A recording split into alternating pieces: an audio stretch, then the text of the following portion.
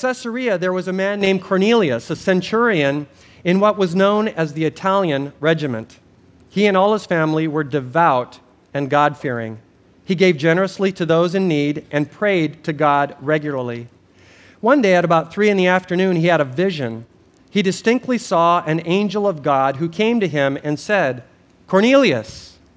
Cornelius stared at him in fear. "What is it, Lord?" he asked. The angel answered, "Your prayers and gifts to the poor have come up as a memorial offering before God. Now send men to Joppa to bring back a man named Simon who is called Peter. He is staying with Simon the tanner, whose house is by the sea." When the angel who spoke to him had gone, Cornelius called 2 of his servants and a devout soldier who was one of his attendants. He told them everything that had happened and sent them to Joppa. About noon the following day, as they were on their journey and approaching the city, Peter went up on the roof to pray. He became hungry and wanted something to eat, and while the meal was being prepared, he fell into a trance. He saw heaven opened, and something like a large sheet being let down to earth by its 4 corners. And it contained all kinds of 4-footed animals, as well as reptiles of the earth and birds of the air. Then a voice told him, "Get up, Peter, kill and eat." "Surely not, Lord," Peter replied. "I have never eaten anything impure or unclean."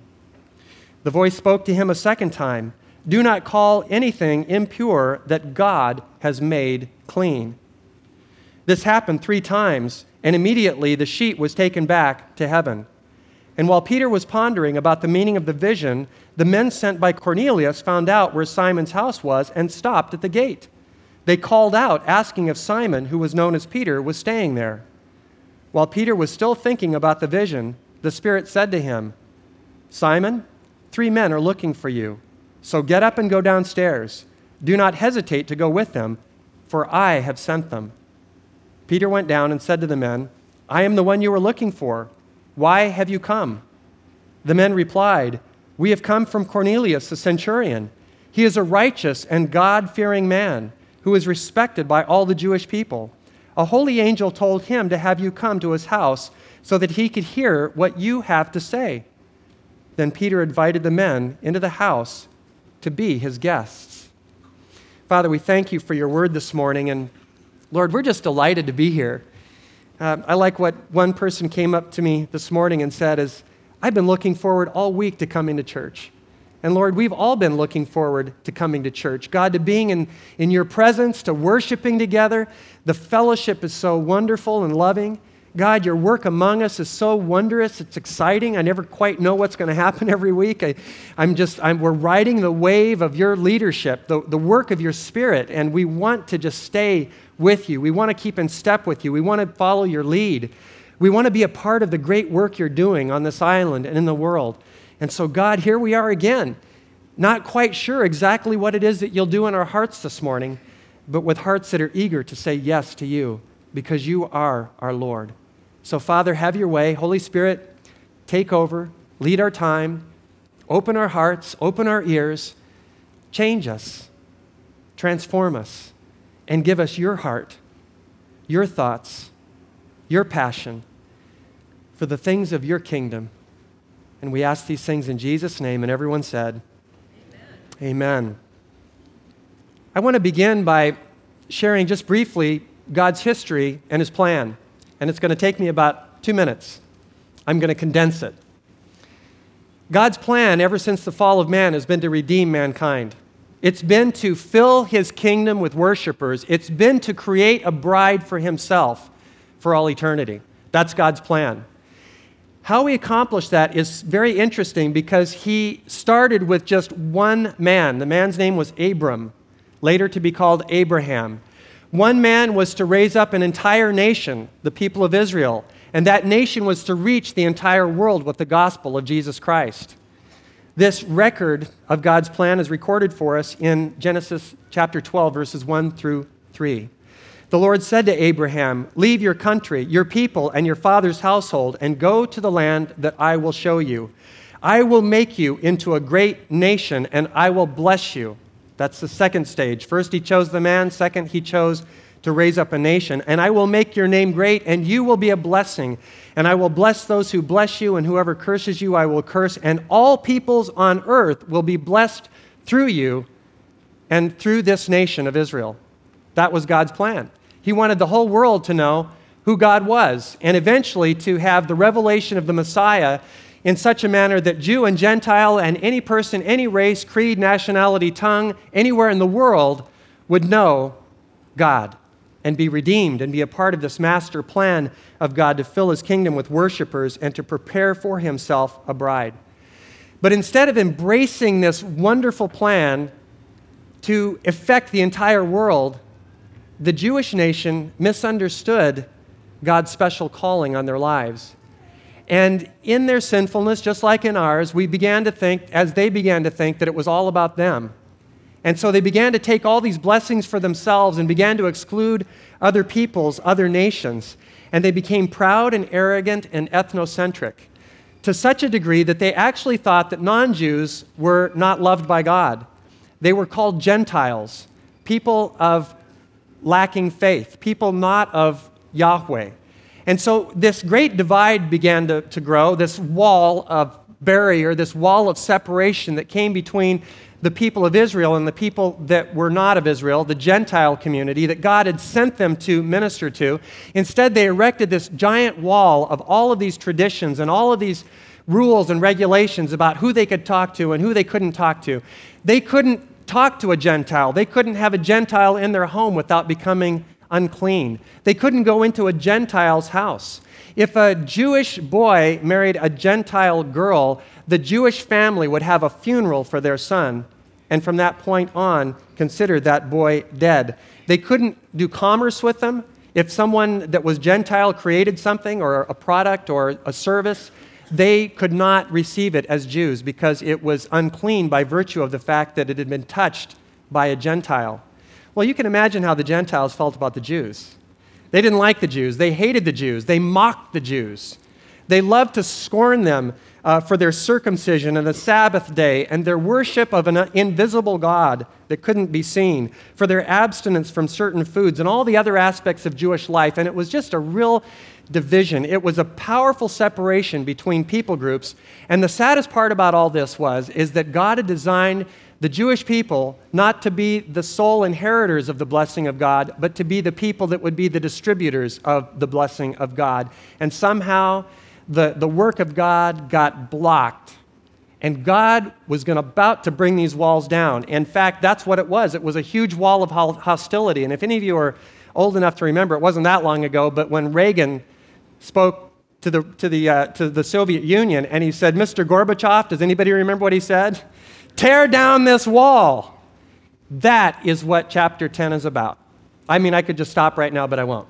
But that's, in essence, what this message is about. And I want to share with you, before we get into the text itself, that I'm praying to God because I think that there are walls possibly in ignorance or in blindness that maybe we as a church have even erected, thinking that, we just kind of want to be a big, happy family and we kind of want to keep taking care of each other and we want to be blessing each other and we want to keep growing and have wonderful families and we want to keep, having the Lord work in our life and reveal more and deeper truths about Him. But at some point, we have to be concerned about maybe we could fall into the same trap as the Jews, the people of Israel, that began to just suck dry all of these blessings and consume them on ourselves. And it could be that God may be saying to us this morning through this text, Calvary Chapel, tear down the walls.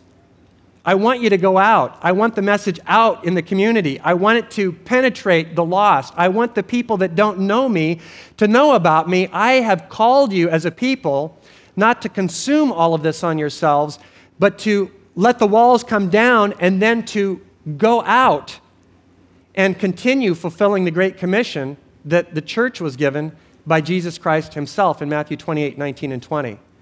So you kind of know where I'm going. Let's look at the text. We find that it begins with two players, Peter and Cornelius. Now, I'm thinking, why was Peter part of this plan, this divine appointment, clearly orchestrated by God? Well, I think it's because Peter has got a history of being a guy that was willing to take chances, a guy that was willing to take risk, a guy that was willing to be on the forefront, on the edge, on the cutting edge of the work of God. Did Peter make mistakes? Man, you can't. Peter made a lot of mistakes. He had his foot in his mouth a lot of times, but the people oftentimes who are the leaders are the ones that are willing to make mistakes, that are ones that are willing to get things wrong while they're getting a lot right. Peter was a man like that. He was the first to step out of the boat. He was the first to identify Jesus as the Messiah, the Son of God. He was the first and only disciple to be presented with the keys of the kingdom. I believe those keys were given in advance to Peter for the purpose of unlocking the door of the gospel to the Gentiles that we're looking at here in this text. He was the first to preach the gospel on the day of Pentecost. He was the first to heal a cripple in the New Testament church. He was the first person to raise someone from the dead. We studied this last week in the church. And now, we already discover from our study last week in chapter 9, the last verse, we find out that he's staying in the house of a man named Simon the tanner, which may not mean a lot to us, but the fact is that if you were a tanner, you worked with leather. If you worked with leather, you worked with dead animal skins. If you worked with dead animal skins, you worked with dead animals. If you worked with dead animals, you were unclean. If you were unclean, you could not have anything to do as a good Jew with a tanner. And so tanners were not even allowed in the city of Jerusalem. They had to be outside the city because it made anyone unclean. And yet here we find Simon, Peter, staying with Simon the tanner because he's already beginning to get the heart of God. Because remember, he's already been preaching in Samaria. The Gentiles, the hated Gentiles, these people they were Jews, but they were like renegades. Now God is taking them a step farther from just renegade Jews, half-breeds, they called them, the Samaritans, and now he's taking a step further into the Gentile community. And so we find that God is already speaking to this man, and this man is responding in ways that the other disciples weren't comfortable responding yet. And he's going to have an encounter with a man named Cornelius. We find a lot about Cornelius in verse 1 and 2 and also verse 22. It says that it was a certain man, and I've talked about this last week. In some of your English translations, that phrase is missing, but it's there in the Greek. A certain man named Cornelius. And it completely identifies this as a divine appointment. It's just not like he just happened to pick Cornelius, but it was a chosen divine appointment with this man named Cornelius, who of course was a Gentile, a centurion. Even worse, he was a Roman officer who had responsibility over 100 men. That's what a centurion was. So he had a couple strikes against him from the Jews' viewpoint. Number one, he was a Gentile. He was already a dog. That's what they referred to Gentiles. Outsiders, non-participants in the work of God. And then he was a Roman, which was, he really has three things against him. He was a Roman, the occupying nation in Israel that they felt was completely anathema. And the third thing is he was an officer in the army that carried out the Roman rule and command against the Jewish people. Most of these centurions were military, tough-minded individuals. They were cruel. And yet there was something very different about Cornelius. In fact, we find that there are a number of things that distinguish him from your normal Roman army officer. The first thing that we're told in verse 1 and 2 is that he and all his family were devout and God-fearing. It means he was pious and godly. And God-fearing has to do with the identifying factors of a Gentile. The Jews described Gentiles in three categories. There was the Gentile, which was like a total pagan, no interest in God, and living an ungodly life. And then you had a God-fearing Gentile. A God-fearing Gentile was a believer in Yahweh that was a supporter of the Jewish nation of Israel, and yet they were still a part of the kingdom and the citizenship of Rome. And then you had a proselyte. A proselyte was somebody that was a God-fearer, kind of on steroids. These are the guys that not only believed God, but they were following all the ways of the Jewish nation and went so far as to even participate in the covenant of circumcision. So we find that this man was devout, but he didn't necessarily celebrate all the Jewish customs, and he wasn't circumcised. But he was a believer in God, in Yahweh. But he certainly, as we're going to find out in the text, doesn't yet know Jesus Christ as a Savior. And we also find out something else about him in verse 2, is that he was a generous man, generous toward the needy. It means to have a compassionate desire to fill and fulfill the financial needs of those in need. So this guy was like pouring it on. We have an account in Isaiah chapter 58 where the Lord is speaking through Isaiah the prophet, and he says, what kind of a fast do I really want? And he says, this is the kind of fast that God blesses to take care of the needs of those people who are without, to clothe the naked. And so this is the calling of the church, of a Christian. This is what God wants to see. He wants to see us actually doing something to serve people. Listen to what he says in the end of this section of Scripture in Isaiah 58. He says, when you do these things, your light will break forth like the dawn, and your healing will quickly appear. Then your righteousness will go before you, and the glory of the Lord will be your rear guard. Then you will call, and the Lord will answer. You will cry for help, and he will say, here I am, here I am. And this is just because a man or a woman or a group of people like ourselves are willing to serve other people. That's what God's word says. We also find that he was a man who prayed regularly. The Bible tells us in Colossians 4:2 that we're to devote ourselves to prayer.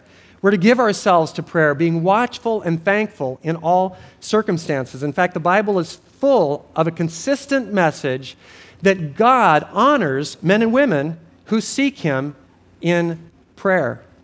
I like what Spurgeon has said about prayer. All hell is vanquished when the believer bows his knee in prayer. Beloved brethren, let us pray. We cannot all argue, but we can all pray. We cannot all be leaders, but we can all be pleaders. We cannot all be mighty in rhetoric, but we can all be prevalent in prayer. I would sooner see you eloquent with God than with men. Prayer links us with the eternal, the omnipotent, the infinite, and hence it is our chief resort. Be sure that you are with God, and then you may be sure that God will be with you. Just powerful, powerful stuff about prayer. The Bible is filled with evidence that God blesses men and women of prayer. We also are told in verse 22 that he was a righteous man. It means he's holy and innocent. He's innocent in his behavior. There are very few people that are regarded in this way who are Gentiles, but Cornelius was one of these men. How does a man or woman become righteous? Well, Romans 1:17 tells us that God has established a righteousness that isn't by works, but it's by faith in Christ. And so the righteous are men and women who live by faith. But true righteousness, if a man or woman has truly received Christ, their life will also evidence outward signs and works and deeds of righteousness as well. Part of the fruit of the Holy Spirit is that we become men and women who are actually living the Christian life, not just believing the right doctrine about the Christian life. But Cornelius not only believed the right things, but he also let that belief affect his living. And the last thing that we'll mention about him in verse 22 is that he was respected by all the Jewish people. Means highly valued. These are other words that are translated of the same Greek word in the New Testament. Highly valued, well spoken of. It's the kind of quality that really should mark the life of every believer. This quality about Cornelius should mark your life. This is such a small community. It really is. And if you live here, you know that it's a fishbowl. But I think it's an advantage to the Christian because it gives us an opportunity to just be on display everywhere we go. And we don't always get it perfectly right, but there's an opportunity for unbelievers to watch us and to observe us and to see the kind of life that we live so that we're not just simply believing the right things, but it's evident to people around us that we are truly men and women of God. And Cornelius was a man that was respected by all the Jews in his town. That's a tremendous statement about this man. And so he was honored. He was blessed by people. He was recognized by people as a man who was truly a follower of God. I pray that that's true of you. I pray that's true of us as a church. I had a guy in our fellowship, a young man, but he was just telling me that he had a decision to make regarding a business situation, and he actually had the legal right to take action on a situation that had happened, but he said, you know what, God told me not to do it because of the testimony and the confusion it would leave about who I am as a Christian, because this man happens to be very bold in his witness for Christ. And in essence, what he was saying is, I would rather take the loss than to have the kingdom of God affected by someone's confusion who might be observing this process. And so he took actually a fairly substantial financial loss rather than have his testimony and the testimony of Christ in and through his life be affected in a detrimental way. Now, I told him right on the spot, I said, I can't tell you how much that means to me, that you're living that kind of a life, because people all over this island are watching this church and watching other churches on the island and watching your life as well. It's nothing to be shied away from. It's something to embrace. It's something to thank God for, that people care enough about what a true Christian is to observe your life. And so there's no pressure. Just live the Christian life. Just fall in love with Jesus. You don't have to be worried about anything. Just live the life that God has called you to. By his power, he will enable you to do it. And you will hear that kind of statement about you as well, that people, though they may not even believe in your God, have a high regard, that speak well of you because of your character and of your consistency and your integrity of life. So all of this is going on with Cornelius. This is who he is. And God sends an angel to him, the Bible says, during the time of prayer. It's 3 o'clock in the afternoon. All the Jews, they had a practice at 3 o'clock. It was called the evening prayer. They would pray. And so Cornelius, as a practicing believer in Yahweh, was praying before God and crying out to God. What was he praying for? Well, I don't know. The Bible doesn't tell us. But he was probably praying for wisdom. He was probably praying for insight. He was probably praying for his family and for those that are under his leadership. He was probably praying for more light and more understanding. And one thing that God always does when a man or woman wants light is he gives light. He answers that prayer. The Bible tells us in Isaiah chapter 65, verse 24, that this is the Lord speaking. He says, before they call, I will answer. And while they're still speaking, I will hear. This is God talking. He doesn't change. Before you call, God's already working on the answer. Isn't that amazing? But it doesn't say if you never call, God's going to send the answer. He says, before you call, before he already knows you're going to call, before you even call, he's already orchestrating and putting all the pieces of the puzzle together to bring an answer, and he answers even before you finish praying. And so we find Cornelius is a man who's praying, and as he is praying, he hasn't even finished praying, an angel appears to him. And he has this vision, and the angel says to him, Cornelius. I love that. Why do I love that? Because he knows his name. I love that he didn't say, number 352, your number's up, please step in line to receive your instructions. No, he doesn't do that. He says, Cornelius. I don't believe he yelled it. I think it was like, hey, Cornelius, it's you, man. I've been sent to you. The Lord had Cornelius on his heart. He was observing this man's life, and he had a heart for him. And I want to tell you something, is God has got a heart for you. He knows you by name. He knows the number of hairs on your head. For some of you, that's an easier count than others. I was just kind of scanning the audience here. But it's still impossible for us to know those numbers. But God knows the number of your days. He knows everything about you. He knows the problems you're facing right now. He knows the heartache you suffer. He knows the agony. He knows the joys. He knows the hopes and the dreams. He knows it all. And he's got your name. And if you're a believer, he's even written it in his Lamb's book of life. And so this angel by name calls out to Cornelius. And Cornelius, never having seen an angel, never having had a vision before, stares in fear before this angel. But he immediately makes himself available and says, what is it, Lord?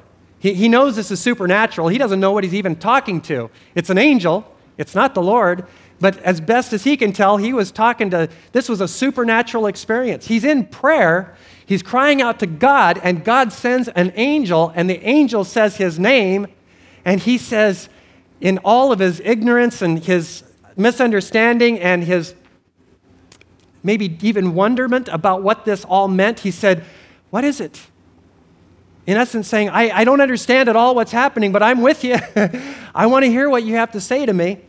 And so he made himself available, and the angel's response and instructions were as follows. Your prayers and gifts to the poor have come up as a memorial offering before God. Everything that we're going to talk about from this point on flows from that truth. God recognized Cornelius' offerings and his life and his character as a fragrant offering, a memorial sacrifice to God, and it had come before the presence of God day after day after day after day after day after day. And the angel says, your life, Cornelius, your sacrifices, your quietness of meeting needs, the low-key way that you are teaching and training those under your leadership to be godly leaders, to be godly men, to know Yahweh, your sacrificial lifestyle, your willingness to separate yourself from the normal Gentile attitude toward Jews and to embrace them because of me, that has come up to me as a fragrant offering. And he sends this message through the angel. And I want to share something with you, that whatever you do for the Lord goes up before him as a fragrant offering. You may think nobody notices, but God notices. You may think that the times that you've sacrificed or given, and some of it is not just for outsiders, but especially for women, sometimes with their own children, and you feel like nobody cares, like you're wasting your life, like you'd like to be doing something more important and something more valuable. What I can tell you is that these quiet acts of obedience that happen whether they're from a man or a woman rise up invisibly, silently, before the throne of God, and they're a fragrant offering to him. Hebrews chapter 6, verse 9 says, God is not unjust. He will not forget your work and the love you have shown him as you have helped his people and continue to help them. So do not forget to do good and to share with others, for with such sacrifices God is pleased. This is so important to recognize. I believe the reason that Cornelius was chosen, I don't think it was just like eeny, meeny, miny, mo, pick a Gentile by the toe. I just made that up just right now. I'm a little proud of myself. But I have to give credit to the Holy Spirit. It's not me. But I'm not sure he wants credit for that one. But Cornelius was chosen and divinely selected for a very specific reason, because there was a character quality about him. There was a devout passion for the things of the kingdom about him, such that God said, he is a man that I can choose. He's a man that I can trust. He is a man that I can appoint and anoint for my purposes in this process of bringing down this wall of division between Jew and Gentile. And I believe that God is looking for men and women like this today. The Bible says that he is scanning the face of the earth today, looking for men and women whose hearts are completely devoted to him, so that he might support them, that he might advance his purpose through them. I pray that every one of us here this morning, every single one of us, cry out for a heart like that. We want to be men and women like that. We want to serve the Lord like that. We want to be available in such a way that God says to us, I've seen, I've heard, I've watched the fragrant offering that's been coming before my throne in your quiet acts of obedience and service before me. And so the angel speaks this word to him and says, I want you to send men to Joppa and bring Peter back. He's staying with the tanner. And so Cornelius' response was immediate. He sent his servants, and it says his devout soldier. A devout soldier, the same word that's used to describe Cornelius, godly, righteous, just. And now we find out that his lead attendant, his soldier, is such a man as well. How do you think that that man became that way? I think under the leadership and mentoring by Cornelius. The text also tells us that Cornelius' whole family was devout and God-fearing. And now we find that his men are devout and God-fearing. This man had enormous influence. It's one thing to be a leader and to be recognized and applauded and appreciated by people outside your family. It's another thing when your family says he's devout or she's devout and God-fearing. It's one thing when a man can come to church or a woman can come to church and a business leader in the community, and we have many that are in that category, and to have people at church think highly of you. But it's a whole nother thing when your employees describe you as devout and God-fearing, and they, because of your influence and your character and the way that you conduct yourself in business and in relationships and communication, they rise to a desire to model themselves after you. That's the kind of man that Cornelius was. And so he sends his servants on this mission. Now, the Bible tells us in verse 9 that at noon the next day, Cornelius and his servants were approaching. It was a 12-mile journey. So in essence, this vision took place at 3 in the afternoon, and the Bible tells us that they must have left immediately the next morning. So he meets with the servants and he tells them the story, and these servants have got to really be on page with Cornelius, because Cornelius is sitting there saying, hey, an angel came to me and told me this and that and the other thing, and this is what we need to do, so I want you to go out and take care of it. We don't hear, raucous laughter taking place in the text. We don't hear them going, gotta be kidding, you're taking it too far, man. That's it, I'm out of here. No, they don't say anything like that. They just get ready and they go, because they trust Cornelius. They've seen his life and his character. And so it tells us that simultaneously, and this is how God always works with a divine appointment, he's always working with multiple factors simultaneously, and I would say really thousands of strands of information and coincidences and divine appointments are all taking place over human history to bring a man and another man to this point in this text that we're looking at. It's an absolute miracle what we're studying this morning. It's a divine appointment. Mathematically, the chance probability factor of all of these things happening, because now Peter's going to pray, and right as he's praying, these guys are going to be knocking at the door. What are the chances? What are the chances? But we're not talking about mathematical probability. We're talking about the God of the universe who easily and regularly orchestrates divine appointments for those that call on his name. Not just for the apostles, not just for these wonderful Gentiles, but for every believer. You have got them on a daily basis if you're willing to recognize them. God is orchestrating your life. God is putting you in touch with the right people at the right time under the right circumstances. And it's not just a coincidence, but God has sent you as his ambassador, and you just need to find out why. That's the only issue. It's like I talk to people at Walmart, and I'll just say, okay, so why are we here together at Walmart? And they're like, what do you mean? I say, well, this isn't an accident. God sent you here. I haven't seen you in a year. So what can we pray for together? What's the need? What is God doing in your life? And sometimes we just have to ask. We're going to find out that Peter has to ask. He says, so what do you guys want? We don't even know sometimes. But the divine appointment takes place, and sometimes we just have to ask for information. So what do you think God's doing? Why do you think God allowed us after a year on this island where you should be seeing people constantly? I haven't seen you in 3 years. So why today? What does God want to do in your life?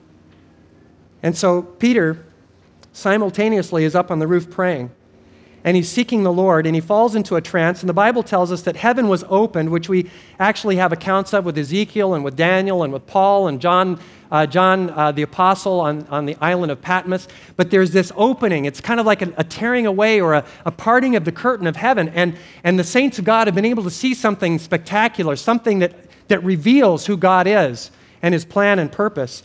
And he sees this large sheet that's lowered from heaven, and it's filled with animals, presumably both clean and unclean. Animals that, based on Leviticus, the book of Leviticus, were allowed for the Jews to eat, and some that weren't allowed for the Jews to eat, and they were commingled together in this single sheet. And the Lord says to him, Peter, get up, kill and eat. Now this is like shocking, for Peter. He can't even believe this voice is coming from God. But he says, not so, Lord. Surely not. There's no way. It's not going to happen. Why? Because he was an observant Jew. He really was convinced he was doing what was right. He was wrong, but he thought he was right. The Bible tells us that he said, surely not, Lord, which is kind of an oxymoron if you think about it, because he's telling the Lord no. And Lord means that he's the master, the savior, the king, the ruler, the sovereign one, the one sitting on the throne of our heart who calls all the shots. And Peter's saying, no, Lord. So it's kind of funny. It's a bit of humor, Bible humor. Not very funny, I guess, but it's a tad. There are funnier spots in the Bible. We'll get to those. But this is one of those slightly humorous passages. No, Lord. Peter has done this before. There's a time in Matthew 16:22 where he said no to the Lord when Jesus was predicting his death on the cross. He says, may it never be. And then remember when Peter was going to get his feet washed by Jesus in John 13, he said, no way. You're not washing my feet, Lord. He uses that same phrase. Here's the thing that's encouraging to me. Am I only one that's ever said no to the Lord? Have you ever said, no, Lord, not going to happen? That's as far as I'm taking this Christian thing. That's it. You're invading too much of my life, and I'm not going there. I love all the commands I love, and I don't love the commands I don't love, and I'm not going to say yes to the ones that I don't love. But we can't say to the Lord, no, Lord, and consider him our Lord. We can't say that.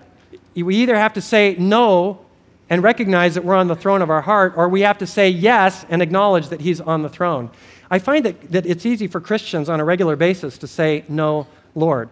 What's the way that we know how to know what God says to do? Well, we know the Word. That's how we know what God says to do. That means you don't divorce your spouse. That means you don't bail on your kids. That means that you don't commit adultery.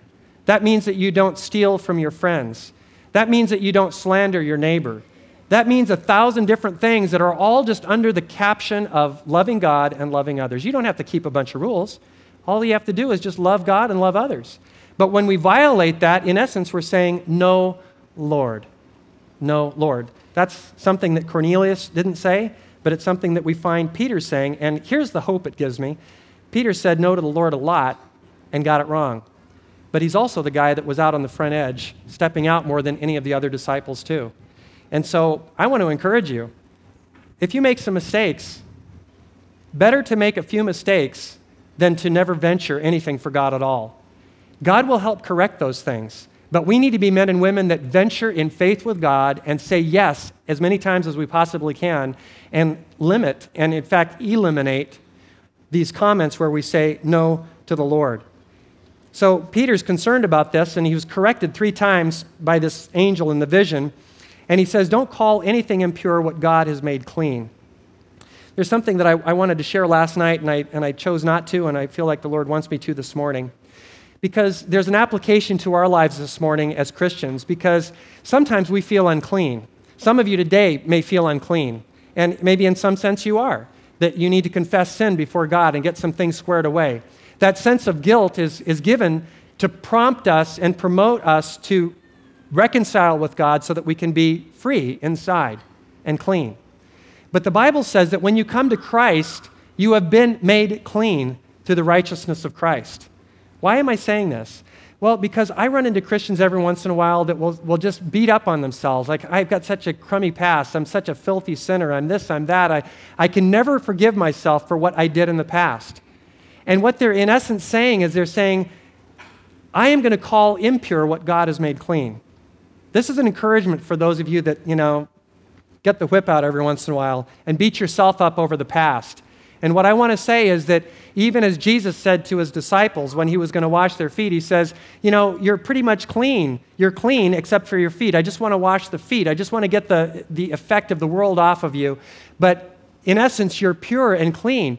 And as believers, when you receive Christ, he cleansed you and purified you. And the Bible also gives us 1 John 1:9 on a daily basis to be purified, very much like Peter's feet were washed. We need our spiritual feet washed from just the accumulation of what happens in life. And the Bible says that if you confess your sins, he's faithful and just to forgive you of your sins and to purify you of all unrighteousness.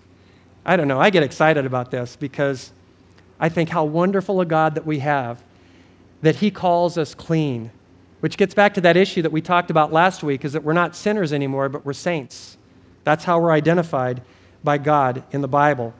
And so, as Peter is wondering about all of these things, and actually in the Greek it means that he was thoroughly perplexed, the Holy Spirit begins to speak to him in verse 19 and 20. And he says, Simon, 3 men are looking for you. They're going to be knocking at the door in just a moment, and I want you to go downstairs, and I don't want you to hesitate to meet them and to spend time with them. Actually, the word hesitate in the Greek is diakrino. It's from the root word krino, which is to judge or to be prejudicial. So, in essence, the Holy Spirit is preparing Peter and saying, he didn't tell them they were Gentiles. He said, 3 guys are looking for you, and I want you to go down, and Peter, I want you to kind of steel yourself. I want you to kind of prepare yourself. I want you to ready your heart, because I don't want you to show any judgmental, prejudicial attitude toward these 3 men who are coming. And so he went downstairs, And he said to the men, I'm the one you're looking for. Why have you come? Which gets back to my whole thing about divine appointments. We don't always have all the information. When I run into people or meet people or talk to people, God doesn't always tell me, Bob, this is what they need, this is what you need to say, and just lay it on them. I can think of just a handful of times where God gave me a word of knowledge like that. Most of the time, I find myself in this divine appointment I wasn't expecting, I wasn't prepared for it, wasn't on my plan or schedule. And I'm now confronted with this opportunity. I recognize God's appointment because I believe all the appointments I have are from God. So I don't have to try to decide, is this one, is that one? I believe everything that God does in my life and in your life, in the Christian's life, is divinely orchestrated as we walk in obedience to Him. And so for me, it's not, is this a divine appointment, but why did God orchestrate this? And so Peter, in essence, is saying the same thing. What do you want from me? Verse 22, the servants informed him, we've come from Cornelius. An angel told him to have you come to his house because he's to hear and we're to hear what you have to say. I love this. From a human standpoint, I'm thinking, how inefficient.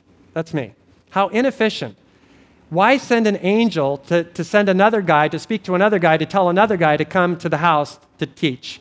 Why not just send the angel and have the angel? Cannot the angel? Is the angel ignorant of salvation? Is the angel incapable of describing salvation? Is the angel incapable of speaking? Certainly not. All those things we know the angel is capable of doing, but you will never find an angel preaching the gospel in the New Testament church. An angel will instruct men to go and women to go, but God always sends men and women to preach the gospel. He sends people to preach the gospel. The question is why? Because He wants you to partner with Him.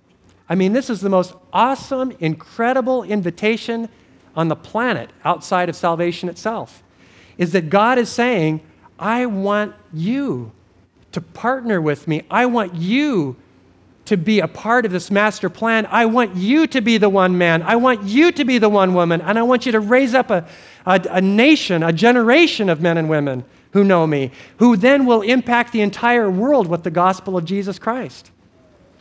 Sometimes in the past, I've been like, I don't want to do that. It's too scary. I remember as a young believer just trembling in my boots on San Diego State campus, when we do evangelism over there, and I'd be like, I don't want to do this, I don't want to go out. I'm only like, just a few months old in the Lord, and this guy's taken, come on, Bob, be a man. No, he didn't say that to me, but stop your sniveling. But I'd go out there, and after I'd do it, it was like, let's go do some more, It's like, if you've witnessed before, you know exactly what I'm talking about. You're scared at first, and then you don't want to go home at the end, right? Because you want to keep witnessing to more and more people.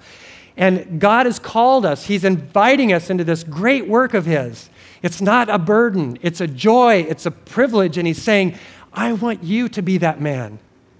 I want you to be that woman that will raise up your family, those under your leadership, those in your sphere of influence, those in your neighborhood, those in your community to know me.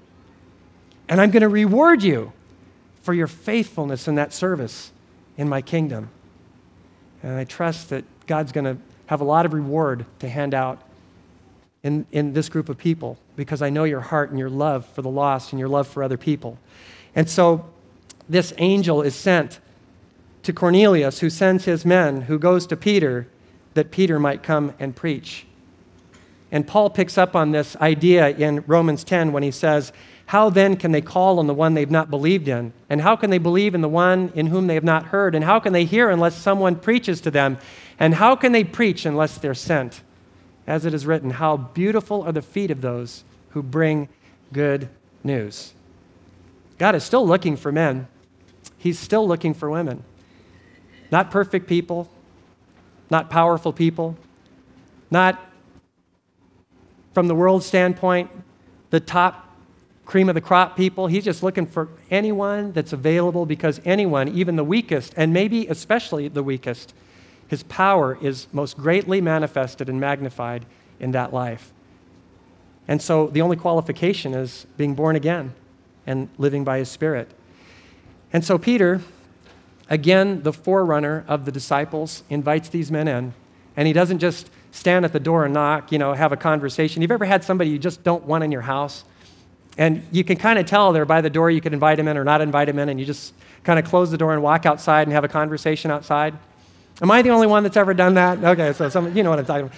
But he invites these guys in. He doesn't just go halfway, but he invites them in and makes them, in the Greek, it says his guests, which means that he's extending the full hospitality of an honored person in his home. This is a watershed event that's going to shape the future ministry of Peter. It's going to shape and transform and change radically the ministry of the church and the history of the impact of the gospel. This door in chapter 10 is swinging wide open, never to be shut again. And it's a door that we still are in, a door that's open, that remains open, a door that we can walk through if we want to. And it's a door that, by God's grace, I'm going to pray, we're going to pray together and see what God might have, what God might do, what God might accomplish through a group of men and women who simply say, Lord, here we are. In our failures sometimes in our no Lord, sometimes in our confusion, sometimes in our state of being perplexed, sometimes in our state of just wanting to absorb everything God has for us, sometimes in our barriers, sometimes in our racial barriers, sometimes in our socioeconomic barriers, sometimes in barriers that we just erect around the church because, well, we just want to be one big happy family. But those walls must come down. God will never let a wall like that stand indefinitely. And how much better for us to examine our hearts, and even as a church, examine what we're doing as a church and where we're going, and say, God, bring the walls down and help us in these days that we live in, very likely the last days of the kingdom of God on earth, in this sense, in this world. In these last days, bring the walls down that we might be a part of your great work. I want to summarize and close. What have we learned? Well, we've learned that God has a plan. And it starts with one man, and it starts with one woman. A man, a woman, a child. And God says, I'm looking for one. I'm looking for one. God doesn't look for masses of people. He looks for one at a time. And he's looking to you today. Some of you who have never come to Christ before, he's looking to you and he says, I want you in my family. I want you to be adopted in the family of God. I want you to be forgiven of your sins. I want you to be born again. And for those of us that are believers, he's looking for you and he's saying, I want you. I want you to raise up a nation. I want you to raise up a community. I want you to raise up a family that's following me, that will in turn have an effect on those in their influence, that in turn will have an effect on their influence, and on until the world hears the gospel of Jesus Christ. The second thing I want to remind you of is that God most often uses people of character in prayer. I don't think I need to say any more. That's the person God uses. The third thing that I want to remind us of in closing is that God often has to reshape our thinking to participate in his plan. I'm praying diligently for what God is doing in our church. It's a wonderful thing. God is blessing this church. God is growing this church. God is using this church in a more and more influential way. The work that God is doing is profound and beautiful. But I'm in prayer, our leadership team is in prayer, and I want all of us to be in prayer that if God has to change our thinking about things, then let him change our thinking. If God wants to change the strategy on how he uses this church, then let him change the strategy. If God has to turn this church upside down to get the job done, then let him turn it upside down. We have no agenda other than serving God and bringing him glory and seeing as many people as possible come into the kingdom of God. Would you pray with us? Would you pray together that God would do that? Would you join in asking God to fling open the doors so that we can reach this community? That's what I want to ask you to do. I want to pray for it. I think God is I think that God has opened a door and he's saying, do you want more? I think that that's what God is doing right now with this fellowship. Do you want more? And I think God has got more prepared for us, stuff that I believe we can't even imagine or think or even consider as possible. And it's not because of our church or the leadership team or anything like that, but it's because God has a heart for the lost. And he's looking for men and women like Peter, don't get it all right all the time, but men and women that are willing to step up and say, whatever you want. I don't understand it. I'm perplexed by it. But God, you lead us and we'll follow your leadership. And as we follow, we will bring as much glory and honor to your name as possible. We're willing. That's all God is looking for, a willing heart. Let's pray. Father, we thank you for our time this morning. And Lord, it's just such a delight to get in your word together. We bless you for giving it to us. And I pray this morning that you would touch our hearts and move us, and that, God, that we would desire in our hearts this intense, passionate longing to be that man or that woman. God, here we are. Sometimes in the walls that we don't even know we've erected. God, bring them down and help us to reach people with the message of Christ. Forgive us for sometimes, like the Jews, thinking that all these blessings are for our enjoyment, not realizing that you sent us to be a blessing to all nations. God, help us to spread it around. Help us to give it away. Help us to advance your kingdom. And Father, we ask and cry out to you, open more doors. Your servants are listening. Your servants are ready. We want to obey. We want to participate. We want to be a part of your divine plan. Here we are, Lord. Open the doors and send us. And we ask these things in Jesus' name. Amen.